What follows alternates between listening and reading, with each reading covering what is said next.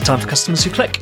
Collecting data is top of everyone's agenda right now, whether it's capturing user feedback, generating leads, zero-party data, forms are being used by every e-commerce business.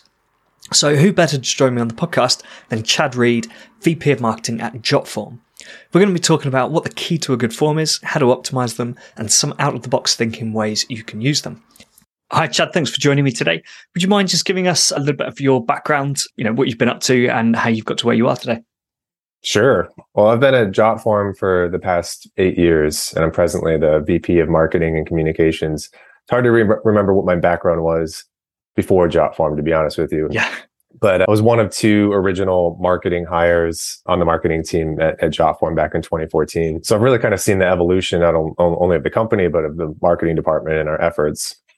Back in the early days, I was very tactical, had my hands on all of our PR efforts, our blog writing, kind of setting up a lot of A to B marketing. And then fortunately, we've been able to hire people much smarter than myself to take on all these individual tasks as the years have gone by. And yeah, very lucky to be where I am. And Jotform has had a lot of momentum. We had a major rebrand last year with a lot of really exciting product launches.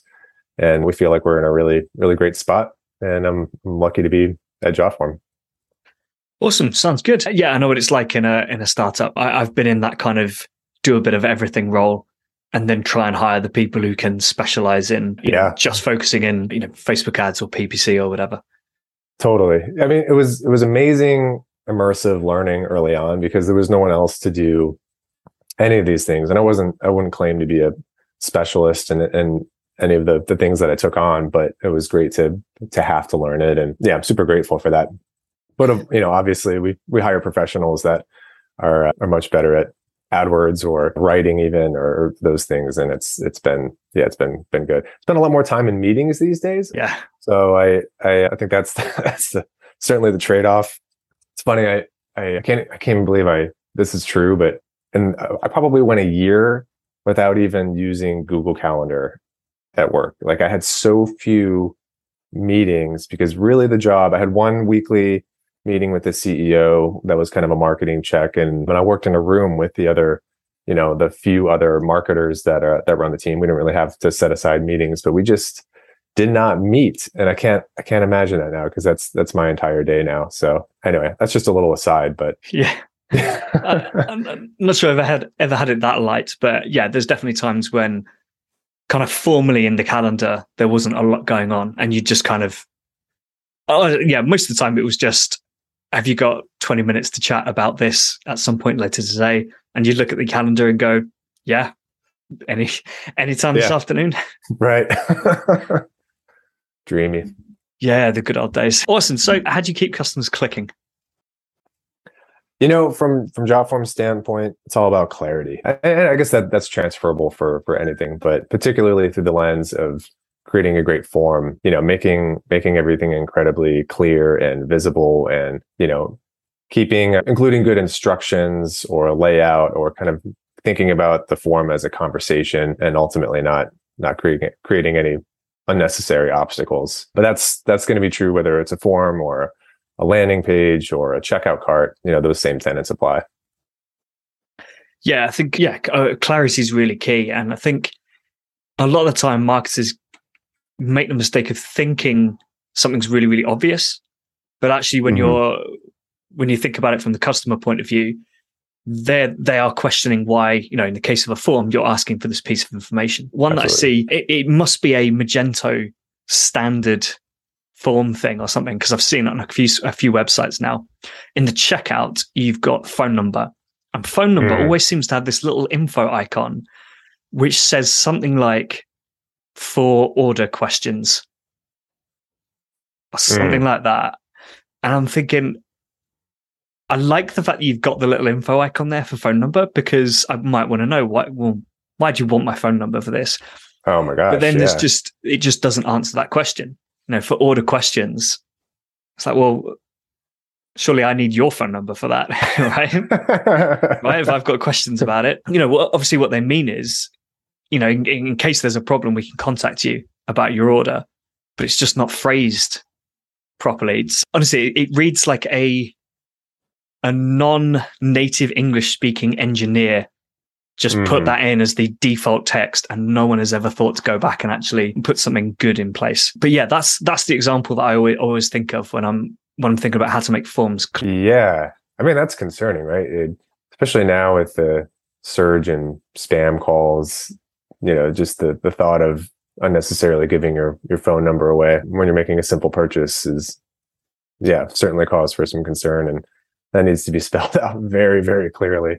And not in an info icon, frankly. That should be in the subtext or somewhere where it's a lot more visible, and you're not asking for, your customers to have to search and find for the reason why you're asking for a phone number, because I think that's a pretty big deal. Yeah, but I suppose it also, and this is me putting my CRO hat on, it raises questions, doesn't it? If you say, if that little icon says, so we can contact you about your order. Mm-hmm. But I've ordered from hundreds of websites and have never had to be contacted. Right. Well, maybe not never, but incredibly rare that a company has to reach out to me before they ship my order to me. And it's barely ever that I actually give them my phone number in the first place. So potentially by asking for that phone number and saying, so that we can contact you about your order, potentially give someone the impression that it's likely that there's a problem. Yeah, that's a good point. Right. So, in fact, another example that just popped into my head. In fact, I think it came up on the podcast. Someone was talking about printers and paper, and they had some paper which said something like 99% jam free. Right. But then suddenly that actually injects the idea into your head that this paper does jam. Well, yeah. And actually, for every 100 pieces of paper in there, it's going to jam once, which actually sounds like quite a lot. Right. Yeah, that's actually not very good. If an airline said 99% safety record, you wouldn't hop on board a plane. I don't know. I guess you have to think about the context, but that's not very. You that's think not about a very high success rate. You want to have the number sounds great. Yeah, it's like when you see case studies come out, right, and people go, "Oh, I get a 40% conversion rate on my form," and it turns out it's 4 people out of 10. Right? And you're like, well. Yeah, okay, 40%, that's true. But your sample size is so low that your 40% is kind of meaningless, really. Yeah. And when you flip it the other way and you think 99% of planes don't crash, well, actually, that's like hundreds of flights a day, maybe, or at least a week that are crashing. Right. Wouldn't trust that printer. So more on clarity. But what can you do? What can you do as a business to make sure your forms are clear? Yeah, what should you be doing? What should you be thinking about? Yeah, I think it's always good to be intentional and include instructions. It's not something that very many forms do, but I think regardless of the form type, whether it's a feedback form or an order form or a donation form, registration form, whatever, I think it just a little extra step of including what you are hoping to get with the information, why it's helpful, why the person should be filling out the form, even if it's just 3 sentences that you're including at the top as a bit of instruction. It's not going to take up very much space or real estate, but it resolves a lot of potential, customer questions and makes it so that they're trusting what you're doing with the form and why you're asking the things that you're asking. So yeah, that's a big a big piece of help that I think just a simple step that a lot of people can do to massively improve their form. Yeah, I think for me it always comes down to, if I was filling out this form and I asked the question, why do you need this information? Then it needs an explanation, right? For sure. And for me, the example is always checkout flows, because it's the most common form that I deal with. Obviously, everyone knows you need to provide first name, last name, email, address. Mm-hmm. Right? That's pretty standard. You need to know who I am. You've got to send me my receipt, and you've got to send me my order. Arguably, pretty much everything outside of that needs to be qualified. Right? If you want my phone number, why do you want my phone number? So you can send the email receipt to my email. I mean, you don't get huge amounts. One I hate is title, but you don't need to justify title, just don't ask for it. But yeah, I guess other examples are, gender and date of birth, right? Those are two bits of data that, whether it's an email capture form, for a newsletter or in that checkout, why does the business need that information to process that order? And if you can't answer that question, if you can't justify it, it's going to be, you're going to see that drop off, especially if you've made those compulsory fields. Absolutely. Or you're going to get flawed data.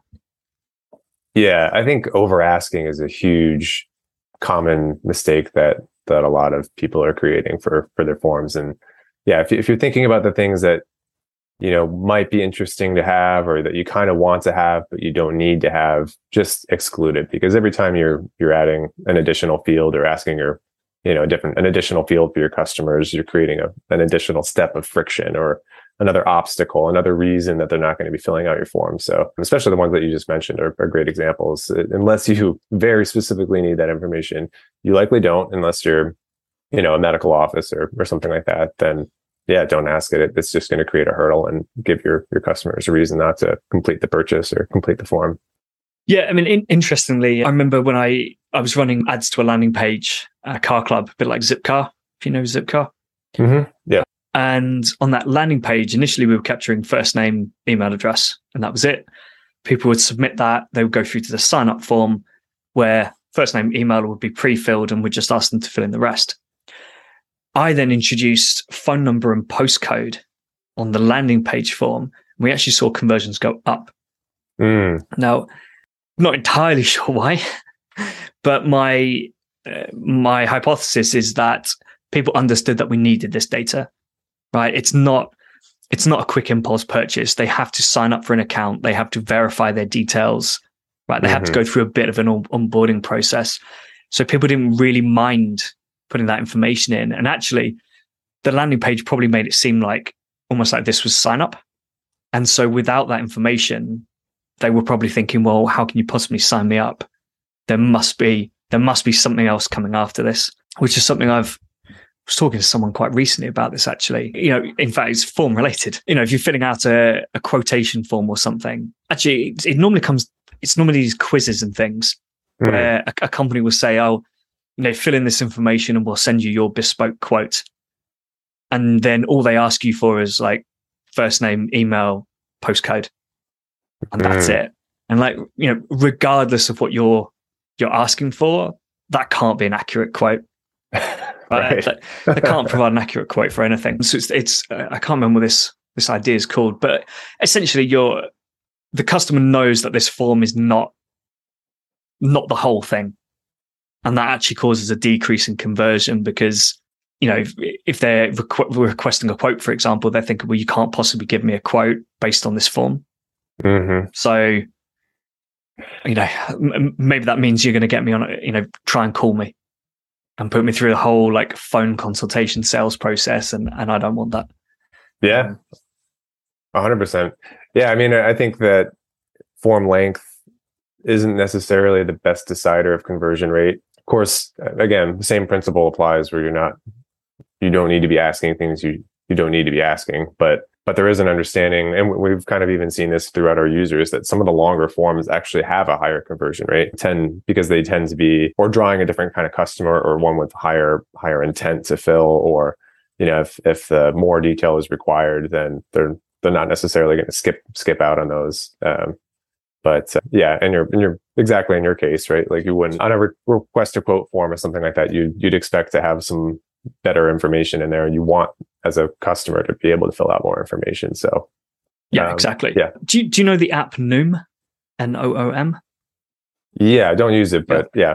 So they have that onboarding process is pretty extensive. You're probably answering 20 questions, but the whole point of it is they give you like a bespoke plan at the end of it. So if they weren't asking these questions, again, if they just ask you, height, age, weight, male, female, one or two other bits, you'd be thinking, well, you can't give me a bespoke plan on that. You can only give me basically a male or female plan. Right. So, it'd be really interesting to speak to them, actually find out how that performs, because it is a long form. Yeah. Yeah. And I bet that works. Yeah. Just like you're saying, exceedingly well versus, you're by the time you finish out a 20 question or 20 plus question form, and you're probably actually more excited to use the product than had you filled out something much shorter. So I think, it's a good point as well, because I think you feel as though you almost have completed that process and you're ready to get going. Whereas if you just submitted some really basic details, you probably are thinking, well, now someone's going to contact me. Now someone's going to, ask me some more questions to get me to the point where it's done. Whereas, if you fill out those 20 questions and you're thinking, cool, this is it, I'm ready to go. Yeah, absolutely. What else makes a good form? Like, are there any, does design come into it at all? 100%. Yeah. I think there's design, there's the flow or the structure. There's a great book out there. I mean, great book for those who think it's great, I guess, but Caroline Jarrett wrote a kind of like the Bible of forms called Forms That Work. And there are a couple of tenets in there that really carried over. And I think, it's maybe a 10, 15-year-old book at this point, but the ideas or the principles are very much the same. Well, one thing that she really focused on or mentioned was sort of the conversation or the flow of, or the structure, I guess, of your questions. And if you're just putting in form fields as they come to your minds and not thinking about the order in which they're presented on the form, which I'm been guilty of before too, when you're just spitballing, you have a blank form in front of you, you're just thinking about the things that you need. But it's better to revisit that and think about where things are grouped, or kind of how, maybe your basic information is at the top, maybe the more personal information is at the bottom. If it's pertaining to certain aspects of the form filling journey, you need to like clump those together. That's kind of a design-ish question, I guess, but it's something to consider, even if you're not creating something really intricate. It's just kind of how you're asking the questions and at what point during the form. But from a design perspective, absolutely.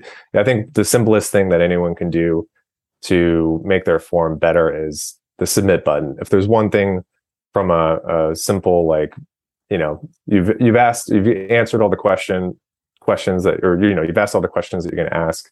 At the bottom of the form, there's a submit button. By default, it's going to say submit. Certainly with Jotform, it's going to say submit because it's the most general or broad that applies to every type of form.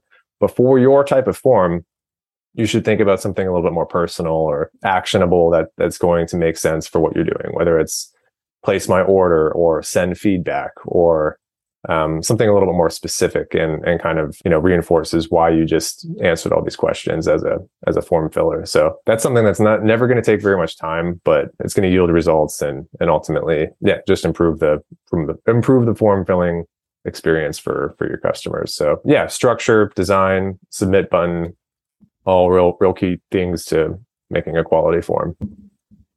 Yeah, well, I suppose it comes down to the question of what happens next, right? And if I click a button which says submit, I don't know what happens next. Right. I don't know whether I'm going to get, what I've just filled the form in for, or whether it then gets pinged off to someone and I'll hear in a few days. But if that call to action says, get your personalized plan or place order, for example, it's very, very clear what you're going to get from that. Absolutely. Yeah. Yeah. And again, that applies to every type of form, and whether it's a payment is involved or not, I think it's just a simple thing to, improve the performance a lot. Cool. There was one thing you kind of touched on a little bit in you had a great episode previously. I'll skip. I'll choose to ignore the fact that you mentioned one of our great competitors and one of their products. But video is also a great way to make a better form. And it's kind of goes back to the instructions part. But instead of writing instructions in your form, you can create a video. It's really engaging, and that's something that you can either embed as certainly with Jotform, you can embed as YouTube, or we have a partnership with Loom that makes that very easy. But there is kind of a human aspect to this, and I think if you can humanize yourself through video, if that's something you're comfortable doing as a form creator, it can go a long way. And imagine having that too on a checkout experience, or just sort of explaining, why you're asking the things that you're asking, or like what are next steps, or just one little way to show some additional gratitude to your customers, something like that. It's going to go a long way. Yeah, I've been using video a little bit, kind of testing it, not necessarily for forms. In fact, I did try that app that I mentioned. With one guy, and it didn't really work well for him. But I think I think he's pivoted now since then, because I think he realized that there were other problems. But I'm looking at video content for other things, kind of FAQs, almost even like at the top of one thing I want to test at the top of category pages, just having a little video from someone at the business saying, like, Hi, I'm Will from Customers Who Click. These are three of my favorite, items from category. Right, here are three of my favorite shirts. And then, do you know the app? What's it called? Hero? I think it's called Hero. Klarna bought it. It's like I think it's like a video help desk, but it's also got this function which allows you to do these sort of videos. Right. So the example I saw was literally they had a video of people in stores, like their staff members, who would just show off 2 or 3 different products and talk about why they liked them. And that was it. And this video was just sat on the website. So I kind of used that inspiration. I'm thinking, well, can we get someone on that category page to say, here are 3 of my favorite of this category, here's why. And then you could probably list them below as well. Yeah. And if you did that on the most popular products, I think you'd see a decent bump in conversion on that. 100%. Yeah, we were beyond forums, obviously, but we very much bought into that theory too at Jotform, and we're trying to put videos in more places on our site where we think it's going to be helpful, including our FAQ, where every single one of those questions can be turned into and that's a great resource, and that can not only live on our YouTube, where it's sort of helpful in its own right, but they can be embedded directly on our FAQ page, or extra support for our blogs, or any one of our help guides. And we have hundreds and hundreds of help guides at this point. They're all great material for turning into a video as well. So yeah, anyone can do this on any scale. That's why it still works when you're thinking of improving customer clicks, or on a form or something as simple as that. Just including a video is just a great add-on, that it doesn't take as much effort as you fear that it might. You don't need anything incredibly well produced, but just having some bit of a touch point, or an iPhone camera filming how you do XYZ it's just a great step. Yeah, well, I'm going through a process of creating a lot of video for my business to just create almost like all the processes, all the day-to-day tasks that need to get done for various aspects of the business, editing the podcast, doing outreach for the podcast, that sort of thing. Mm-hmm. I'm finding it so much easier just to record a quick 1 minute, 2 minute video explaining, individual steps. So, outreach for the podcast might have 3 videos, each a minute long. One covers, reaching out to people on LinkedIn. One covers, where to find the messages to use some people. And then one is about the kind of documentation process behind it to make sure we know who's been contacted and all that. And it just, it's so much quicker for me to produce than doing a written document. And It's just, it's so much clearer for the person receiving it as well. Yeah.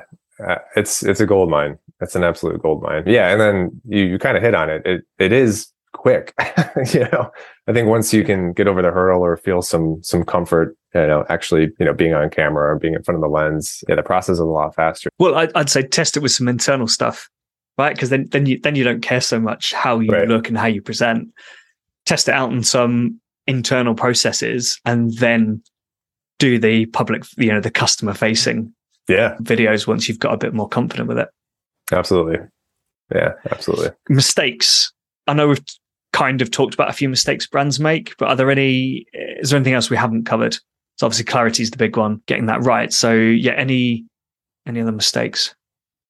Yeah, I think we've touched on a lot, but definitely the order that you're asking questions, not asking questions, or asking questions that are completely unnecessary, and you'll know what those are. I think particularly with e-commerce forms, or forms that are collecting payment, I think the mistakes are, maybe the stakes are higher and the mistakes are a little bit graver, but paying attention to the design, including pictures with your products. That's something that we see a lot, actually, where people are listing out multiple products, but they don't have photos next to them, or high quality photos. Those are simple things, just a little extra effort to make sure that, again, focusing back on that first thing, clarity is extremely important. So kind of whatever you're doing in your form design to make sure it's clear, whether it's instructions, pictures, the order, the submit button, the design, everything, just clarity is the sort of the North Star. Yeah. So don't treat it as something that you can just, whip up quickly in 5 minutes and send out to people. Actually spend a bit of time, make sure that you're happy that every question is relevant. And even if it is relevant, explaining it if if you think people need that explanation. 100%. Obviously, everyone knows why you need email address if you're, creating an order. But like I said, if you're asking for a birthday, you might be able to say, well, we sell alcoholic products, so we have to have your birthday to be able to process this order. People can lie, obviously, but at least you've got that qualification, right? For sure. Yeah. So what about out of the box thinking, right? What's, a lot of people use forms for surveys, basically, don't they? Surveys, maybe inquiry forms. How else are you seeing people use Jotform? I'm a great person to ask for this because I personally use Jotform for just about everything. I'll say, even outside of work, I've found ways to use it for hosting a housewarming party. I've used it for RSVP. I use it to log my workouts, which I've actually found to be pretty effective because we have a great mobile forms app that I can pull up at any time, input the information I need kind of from wherever I am. That works perfectly. I've used it to find addresses when we were involved in our wedding planning. I didn't have anyone's address. Used Jotform for that. I've used it to recruit people for softball outside of work. It's my outside of work uses of Jotform are really, really wide.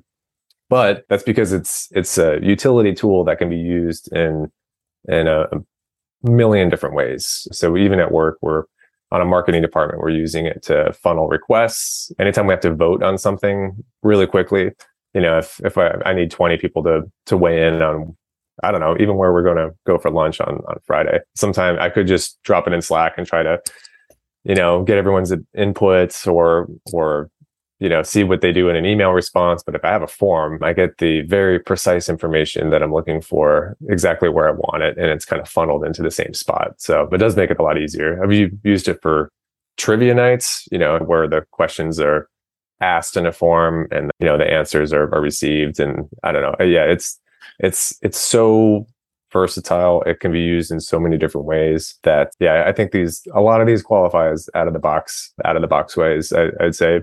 But yeah, there are a lot out there for sure. What about like business wise? So, well, you don't think? Yeah. So yeah, are you seeing any brands themselves use forms for their customers in ways that you either hadn't expected or just is a bit unusual and not many people do it?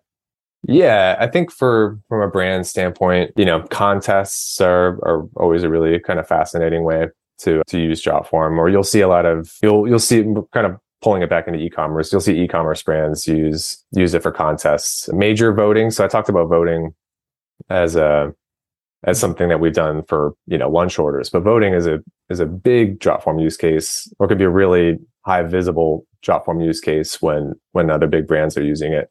Kind of a fun story about this. There was a famous hippopotamus at the Cincinnati Zoo, which is a zoo in the US, but there was a celebrity hippopotamus named Fiona, born a few years ago. But just a couple weeks ago, she had a new baby brother, which was met with a lot of media fanfare, including CNN and NPR and all these major media outlets. And then the Cincinnati Zoo wanted to figure out a way to name this hippo. So at first they had a submission form using Jotform to collect suggestions, and then they narrowed it down to 2, and then they used a voting form to vote between the 2 finalists for names, and they collected 200,000 submissions in this process. But I just thought it was remarkably cool, and we were very excited to be a part of this, just a teeny part of this great story. But sometimes Jotform is just used in very, very cool ways. And but I think that because it's easy to create a form, and you kind of realize anytime you need information for anything, whether it's internally or through a customer, it's very simple to ask using Jotform, and kind of the ways will sort of come to you once you have it. Yeah, I mean, the way I've used it a lot is your kind of standard survey stuff, but it always tends to be, in fact, my most common usage of forms probably is people who haven't purchased from a business. So reaching out to, whenever I start with a new client, we get an email out to that database of people who've been signed up for, maybe 30 days, maybe 14, but haven't yet made a purchase. And it's just, what is the number one reason you haven't made a purchase yet? And then we tend to stick it on the end of abandoned cart flows. So for the people who get, maybe third email, fourth email, which just says, we'd just love to get some feedback from you. If you could just click here and answer a question. And then we've got that constant source of feedback coming in.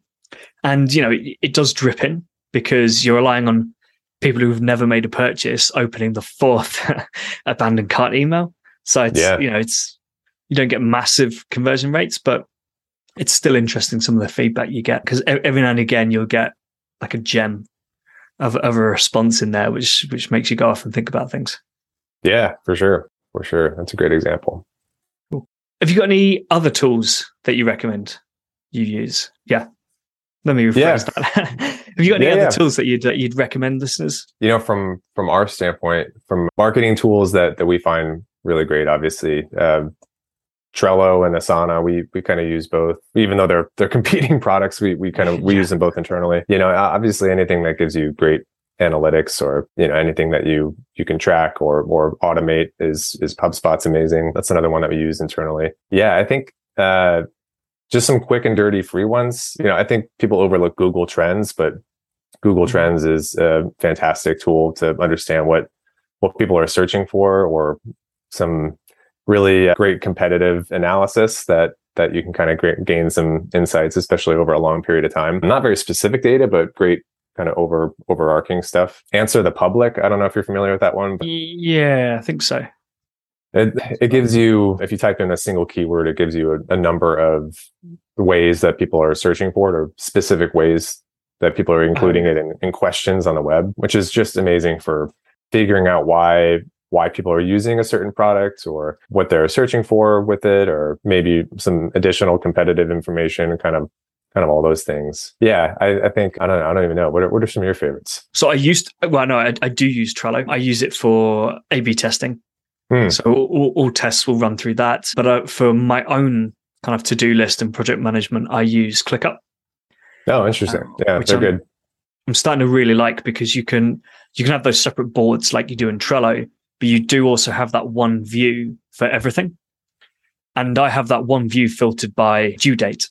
And the only stuff that has a due date is stuff that's due this week, which means that I've got all these different boards. I might have loads of tasks in all of them, but a lot of those tasks are things that are probably not that important because I've not got round to them, but they can just sit there, because I can then just go through each of those boards, tag one or two things each week, and those then go into my everything board, which is my weekly to-do list pretty much. Wow. So really like using it for that. I'm always using things like Hotjar, anything with a heat map, scroll map, Google Analytics. Actually, one really cool one that I've started using recently is Freedom, which is a browser blocker. And in fact, Freedom, if you set it up correctly, which I don't think I have, I can block all the websites and apps on all devices on my, like my laptop, my desktop, and my phone at the same time. Wow. So, if I want to stay off WhatsApp, for example, I'm not just blocking it on my desktop and then just picking up my phone a few minutes later and checking it. I can block it on my phone at the same time. So that is proving really useful for just keeping focused. Yeah. Every now and again, I'll just finish a task, and what I really need to be doing is getting on to the next one and just having like a couple of hours of focused work. But when you finish a task, it's so tempting to just pick up your phone or check email or something. Will it do it based on time, or can you set parameters based on your working hours or something like that? Or I could probably tell you right now. You can schedule sessions. I'd have to log in to do it, apparently. Yeah, so I haven't done that. I normally just click on it and tell it to block for 45 minutes or something. Yeah. You can schedule sessions. I've not tried that, so I don't know exactly how it works. I imagine that you can do it for your calendar, right? Whether it does... Oh, I think it does do repeating. Yeah, it does. I have seen that. So yeah, you can say every day between 9 a.m. and 11 a.m. just block everything. Wow. That's powerful. Yeah, that's what I've been using recently, which is really, really good. Wow. Good rec. That's great. Awesome. Well, it's been great stuff. Like I said, I use quite a lot of forms, always using them for feedback and things. So it's great to get some tips on how to optimize them. If anyone wants to get in touch, what's the best way of doing that? Well, you can email me directly. I'm just chad@jotform.com. You can read my blog posts, our blog at jotform.com/blog, or just feel free to add me on LinkedIn. There's a lot of Chad reads out there, but I generally show up in the first or second spot. So yeah, I'd love to hear from everyone, and feel free to reach out. Awesome. All right. Thanks so much, Chad. Thanks, Will. Thanks for having me. Don't create obstacles. This is going to be key if you want a highly converting form. And an obstacle doesn't necessarily mean an extra field. Obstacles can be something that causes the respondent to ask why. Why do you need this particular piece of information from me? If you're going to be asking customers for feedback and you suddenly ask for their date of birth or gender, that's probably going to get a why. Make sure you're only asking for data that makes sense, is contextual, and that you're actually going to use. It's no surprise that longer forms convert worse, but what might surprise you is that a lot of companies just don't use half the data they collect. So think your forms through. Make sure you have a valid reason for everything you're asking. If you'd like to hear more from Chad, you can find him on LinkedIn. Any other podcast questions, feedback, or guest requests, please send them over to will@customerswhoclick.com or DM me on LinkedIn. Next up, I've got Jem Burrow with me, and we're going to be talking about how the marketing landscape has been changing over the last year or so. But until then, keep those customers clicking.